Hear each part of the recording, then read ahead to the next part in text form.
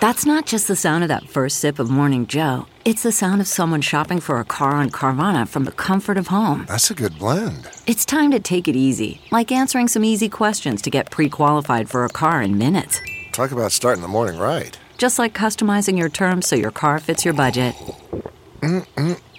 Visit Carvana.com or download the app to experience car shopping the way it should be. Convenient, comfortable.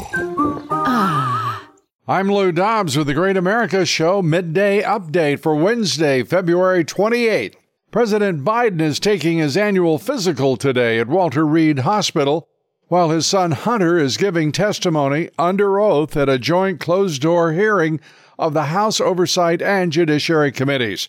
The focus of that hearing will be how the Bidens sold the Joe Biden brand and all the money made by the president and his family. Hunter faces individually 9 charges by his father's Department of Justice, including 2 felonies. But Hunter says there are bigger things at stake here. Hunter also says he's fighting for the future of democracy. What a modest fellow.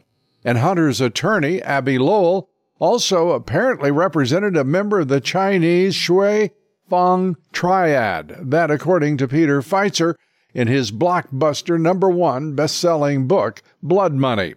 Illegal aliens are on a crime rampage in the United States.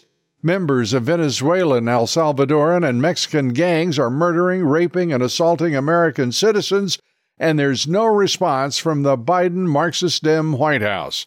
Every death, every rape, every assault is on Joe Biden's muddled head and the heads of those Marxist masters of this illegitimate president. Our guest today is conservative activist Scott Presler. He's leading one of the biggest pro-Trump registration drives in the country. Please join us today. Thanks. Have a great day. This is Lou Dobbs with this Great America Midday Update.